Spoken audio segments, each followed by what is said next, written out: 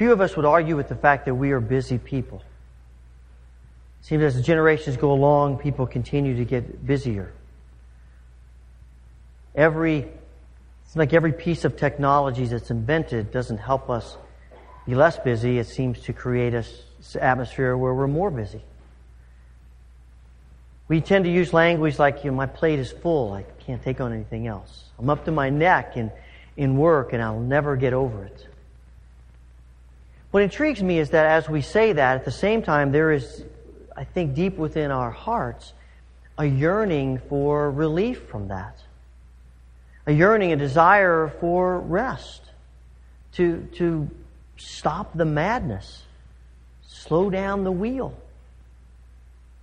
And you would think that when you put together the combination of living lives of busyness and at the same time having a yearning for rest, that of all the commandments, the fourth commandment would be the one that we would say, that's the one I want to spend time with. You would think that that would be our favorite one.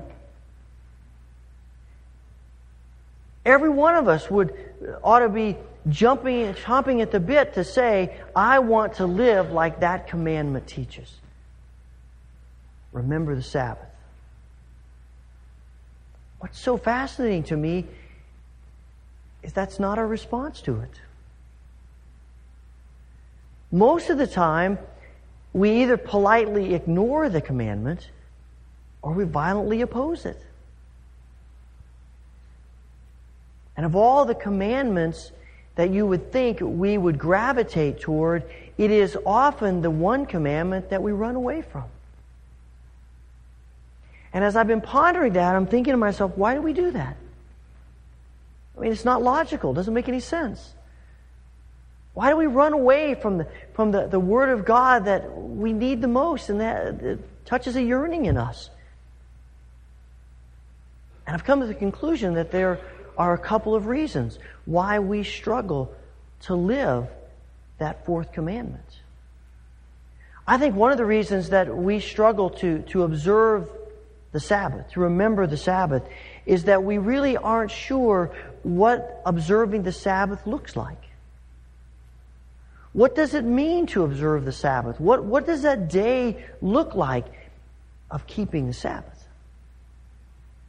Part of the reason we struggle with that question is because we tend to have, at least if you grew up in certain sections of the church, have very negative feelings about the whole idea of Sabbath. I mean, that's how I was raised. You know, basically it was a day of restrictions. And actually, I had it better than my parents in the home that they were raised in. And I didn't like Sunday. I didn't like the whole day thing about Sabbath. As a child, it was the worst day of the week. Couldn't do anything. You know, I mean, go to church and take a nap. That was pretty much it. Not real appealing to a child. And I think because of those negative feelings, we've gotten confused about what this day is all about. You know, it's not just in the church, though. I mean, even society, as the church has influenced it. There are all kinds of laws that have been, some still are, on the books of certain states about the Sabbath. I read about years ago, a sailor had been out in the sea for 2 years, came home, was walking up the sidewalk to his house. His wife saw him, ran out, met him at the gate, and kissed him. Somebody saw that happen, and the guy was arrested and put in stocks because there was a law that said you couldn't kiss your wife on the Sunday. No wonder we struggle with that day. And we have all of these negative feelings, these confusing ideas about what it means. But God says this day is not about bondage, it's about freedom. When you look at Deuteronomy, He says, I want you to keep the Sabbath. And one of the reasons for that is because you were slaves in Egypt. And I brought you out of that.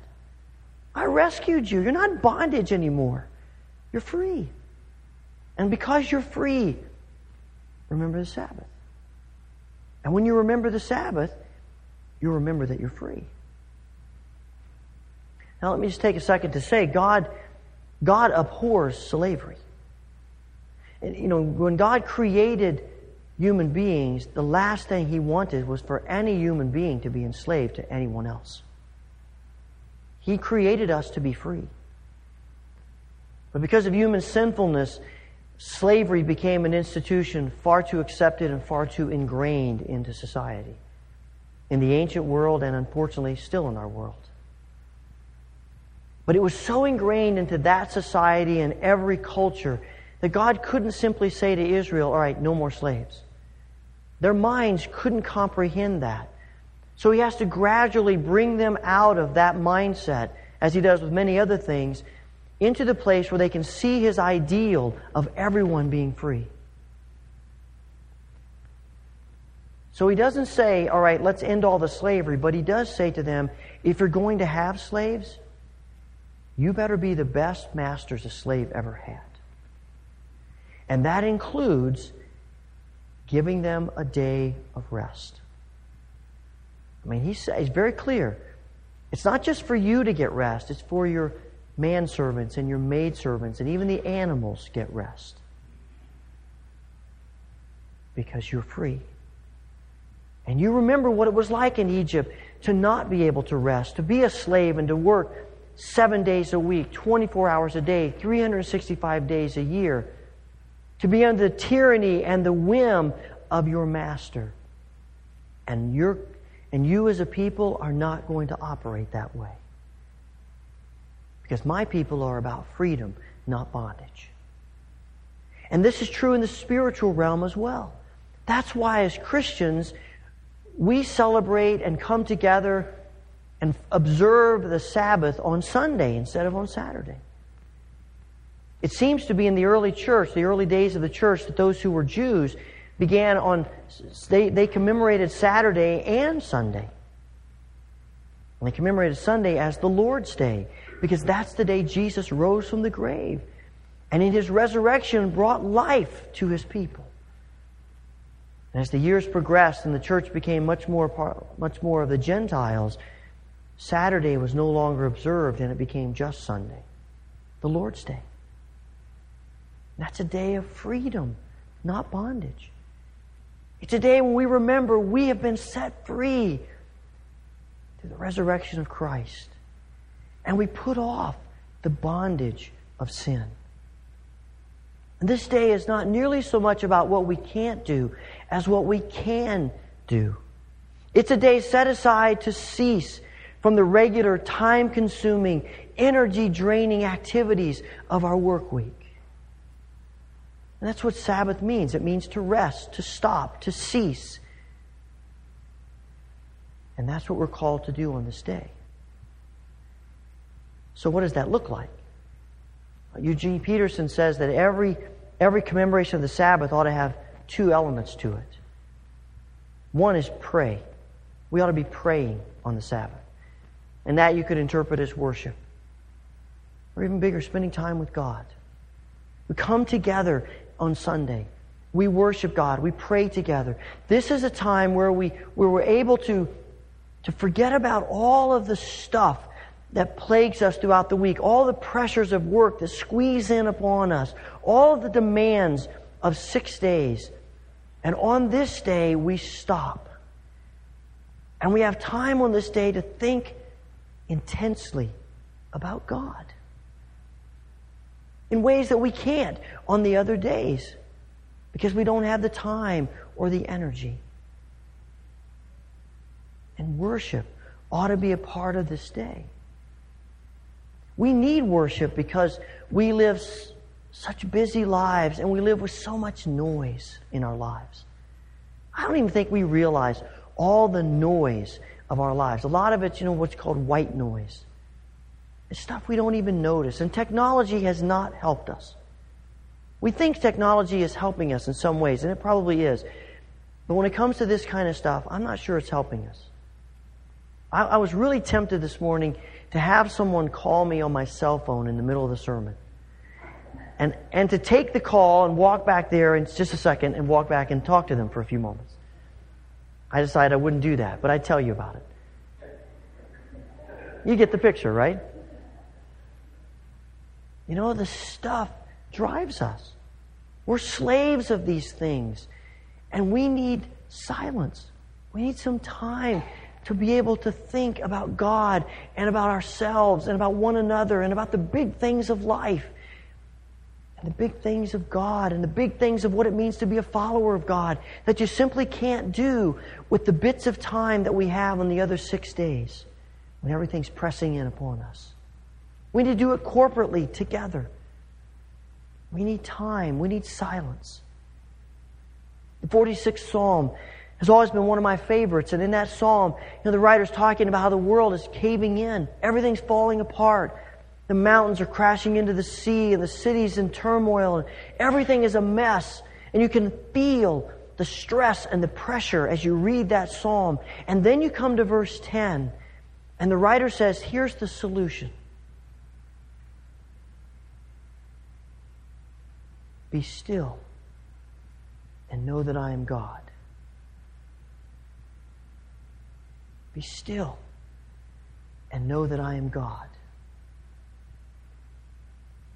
I don't think we can truly know God until we have some silence, until we have some time away from the busyness and the pressures and the stress of the other 6 days. We need to be people of worship. Thomas Merton said, busyness is the violence we do to ourselves. We need to get away from that. And that ought to be a part of our day, both corporately and individually, in ways that we simply cannot do on the other days of the week. But Peterson says this day is not just about to be a time to pray. It also should be a time to play. Play. Now, they're looking at me like, what? That's what I thought when I read that. I thought, play? Sunday play. Those are all, that's almost like an oxymoron to say Sunday play. That's how I felt as a child growing up. But the point is, we need a break. We don't just need time to stop from the week because of things spiritual. We need to stop from the things of the week because of things physical, mental, emotional, relational. And we need time to pull back from all of that stuff and to play. Even the researchers in the secular world are saying you can't drive people like that. People need time to back away. It's not healthy. They're not as productive. People need a break. And without a break, we're a lot like a rubber band that is stretched tight around a stack of books. And you leave it there for days and weeks and months until eventually it loses its elasticity. And you take it off and throw it away. We need to be people who see this day as a day of joy, as a gift from God. Now, I don't know what exactly that will mean for you, because joy comes to us in different ways. For some people, piddling around in the garden is work. But for other people, piddling around the garden is joyful. It's relaxing. For other people, taking a walk is work. But for others, it's like breathing in fresh air. And you have to figure out what those things are. You know what brings joy to you. And it's giving our time to those. I suspect that a big part of the joyful experiences with God in taking a Sabbath are related to experiencing His creation. His creative force in the world and in one another. When you work, you live with your head down. And a lot of us go through the week with our heads down, and we're just concentrating on what we're doing. Sabbath is an opportunity to lift our heads. To lift our heads this way and to lift our heads this way and to turn them around and to see the beauty of God's creation and the intricacies of God's creation that we just walk past when we're stressed and when work is pressing in upon us. And if we don't take the time to do that, we won't do it. God knows that.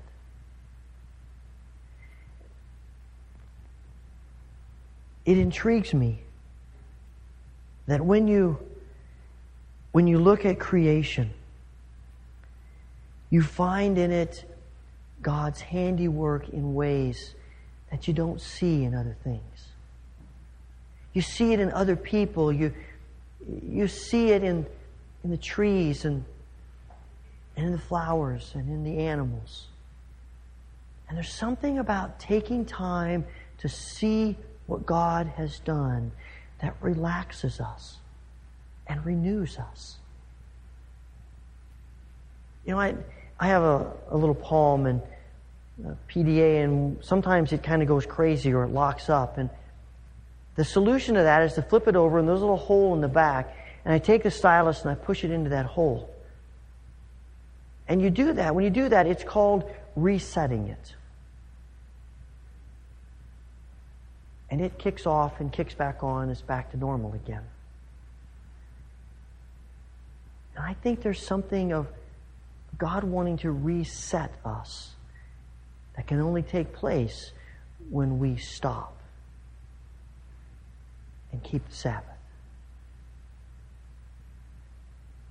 The problem is trying to keep that in balance. The prayer and the play. Years ago, and sometimes through our history, we have emphasized prayer and said it's about praying and it's not about playing. And we end up making rules and regulations. And the problem is, the minute you do that, you end up looking like the Pharisees, who, I'm astounded, because of something Jesus does on the Sabbath to help someone, their response is to go out and to plot his assassination. Something isn't right. And when we say it's all about praying and not about playing, we end up corrupting the praying part of things. Because worship and being with God really is about us. It's making sure we follow rules and regulations. As long as you follow those, then you're okay. And we forget it's not about the rules and regulations, it's about God. But I suspect for most of us, we probably in this generation go the other way. Our problem is we too easily throw out prayer and worship.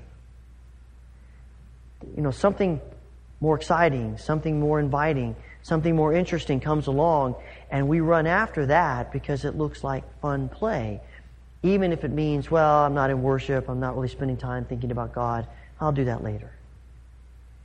What I find so fascinating is that when we throw out prayer and concentrate on playing, we end up corrupting our play too. It just becomes one more thing that we do. We have to play a little bit harder. It has to be a little bit more exciting. Do one more thing. And pretty soon, play becomes our master. And we're slaves to it. And we've totally lost what we need to know and what we need to do.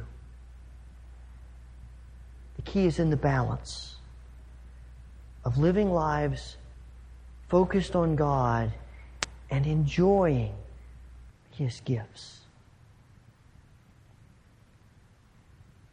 But the struggle we have with the Sabbath is not just about what the day looks like. I think probably our deepest struggle with the Sabbath is trusting God. Trusting God that work, what we accomplish, what we achieve, isn't really what defines us. That what defines us is our relationship with God. I saw commercials recently. I was intrigued because I saw two different companies, their commercials, and they both began them with the same question. Why do we work? Why do we work? What a great question to ask. It's kind of shaming sometimes, but it's a great question to ask. Do we work because we want people to notice us, because we want accolades, because we need to maintain our standard of living that we've gotten ourselves into, because we just love money? Why do we work? God says to us, your work is not the end. Your work is a gift from me, and work is a gift. And He's not calling us to be lazy. He's calling us to work hard on those 6 days. He's simply saying your work cannot define who you are. If it does, you'll never stop. I read recently that 30% of employed adults in America give back their vacation time every year. 415 million hours of vacation time are never used by American employees. I don't know exactly why people don't use that vacation, but I suspect it's because they are saying to themselves, this is just too important to me to not stay here. I can't go on vacation. I can't give this up. And for us as Christians, it's about not trusting God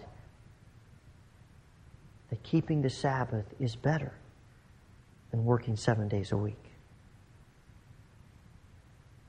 I think it means that we have to trust that God will supply our needs. God will help us accomplish what we need to do in 6 days that we think we need 7. That God can do more for us and in us and through us with Him in 6 days than we can do on our own in 7 days. That's hard to come to grips with. I tell you, I wrestle with that. There's always one more thing to do. And it's not just quantity, it's quality. There's always a little more polishing you can do. Always a little bit more you can study. A little bit more you can write. A little bit more you can accomplish. And God is saying, but 6 days is enough. But even beyond that, God can help us accomplish what we need to do in 6 days more than we can on our own in 7. Let's take that even a level deeper and say, what I'm able to accomplish on 6 days is good enough. That's okay. If work is what defines us, then we'll never settle for that. But if our life is about God, then at some point we have to trust that 6 days is enough. Now, I know that there are circumstances that arise, there are emergencies that come up, there are jobs that you have. People have to work on Sunday.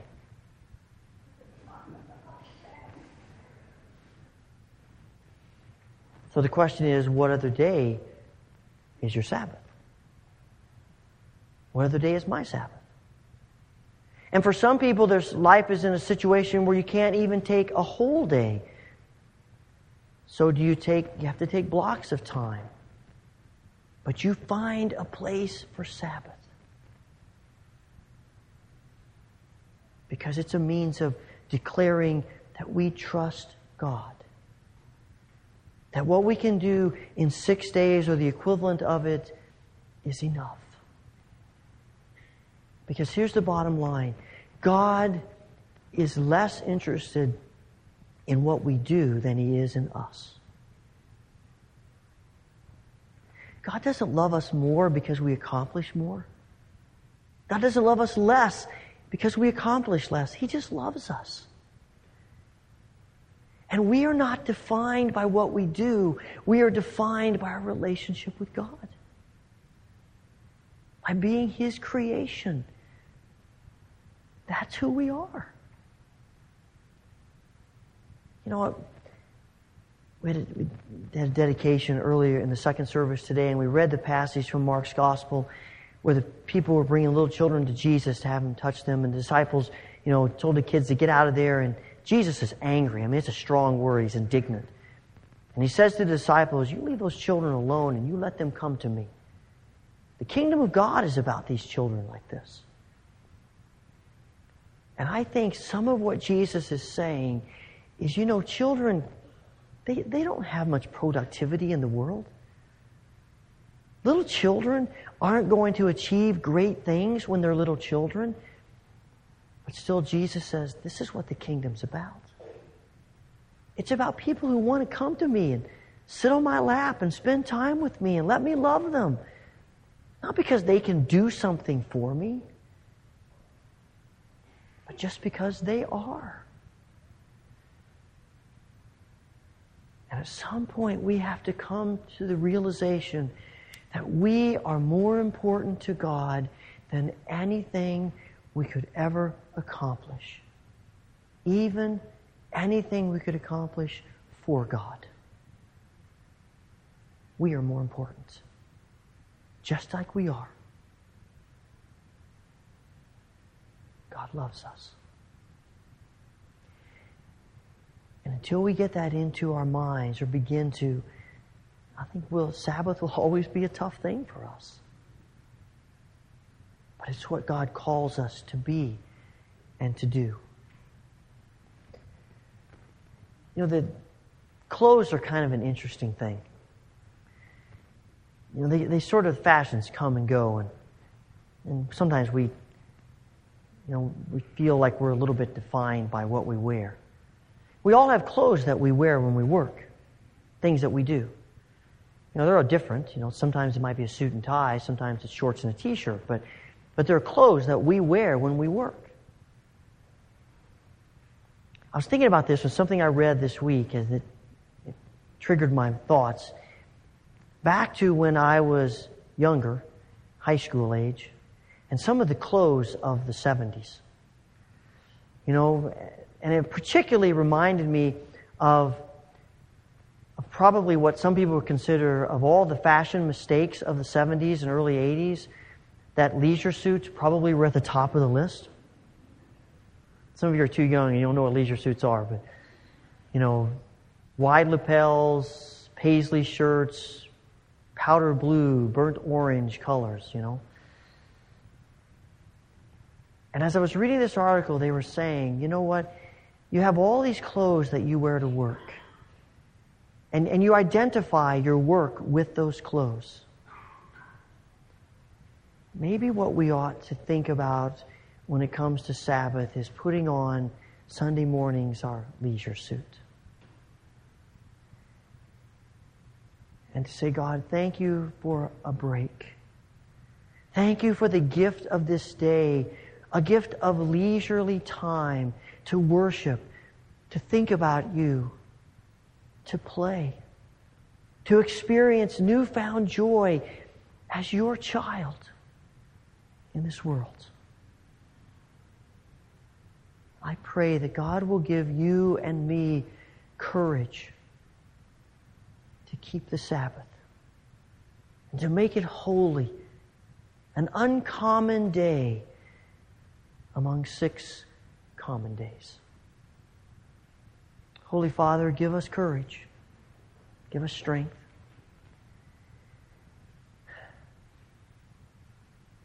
And make us people who keep the Sabbath because we realize that we are more important to you than anything we could ever do. Through Christ Jesus. Amen.